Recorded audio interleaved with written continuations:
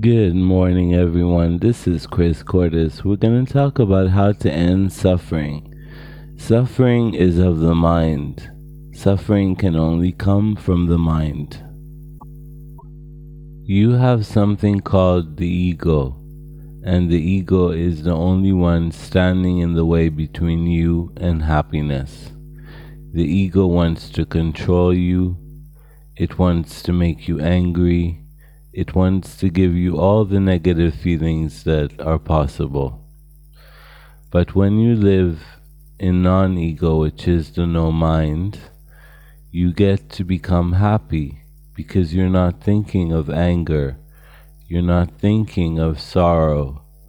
You're not thinking of feeling depleted. And you're not sad anymore. So you have a choice to become happy.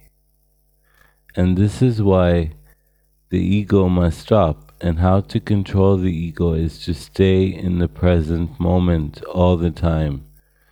Don't teleport yourself into the future or go back to the past and reminisce. It's not important. Because as Einstein said, time is relative.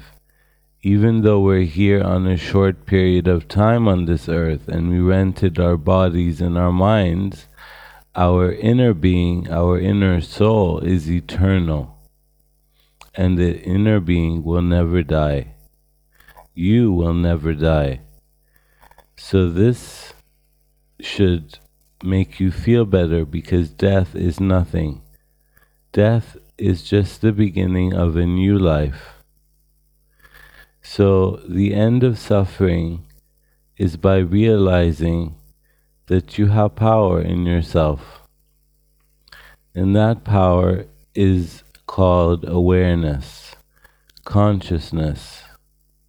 Awareness, consciousness is who you truly are.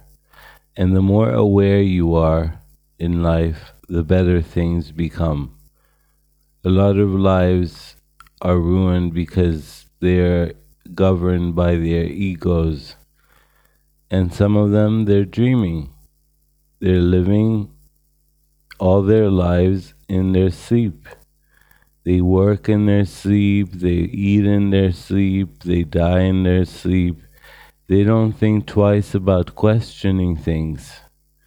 So we should question anything. Byron Katie says that we should question our troublesome thoughts, our worry thoughts. All the thoughts that are negative, we should question them. So it's good to do that on a daily basis, and you will see where you will go. And the more you practice, the more you will achieve freedom.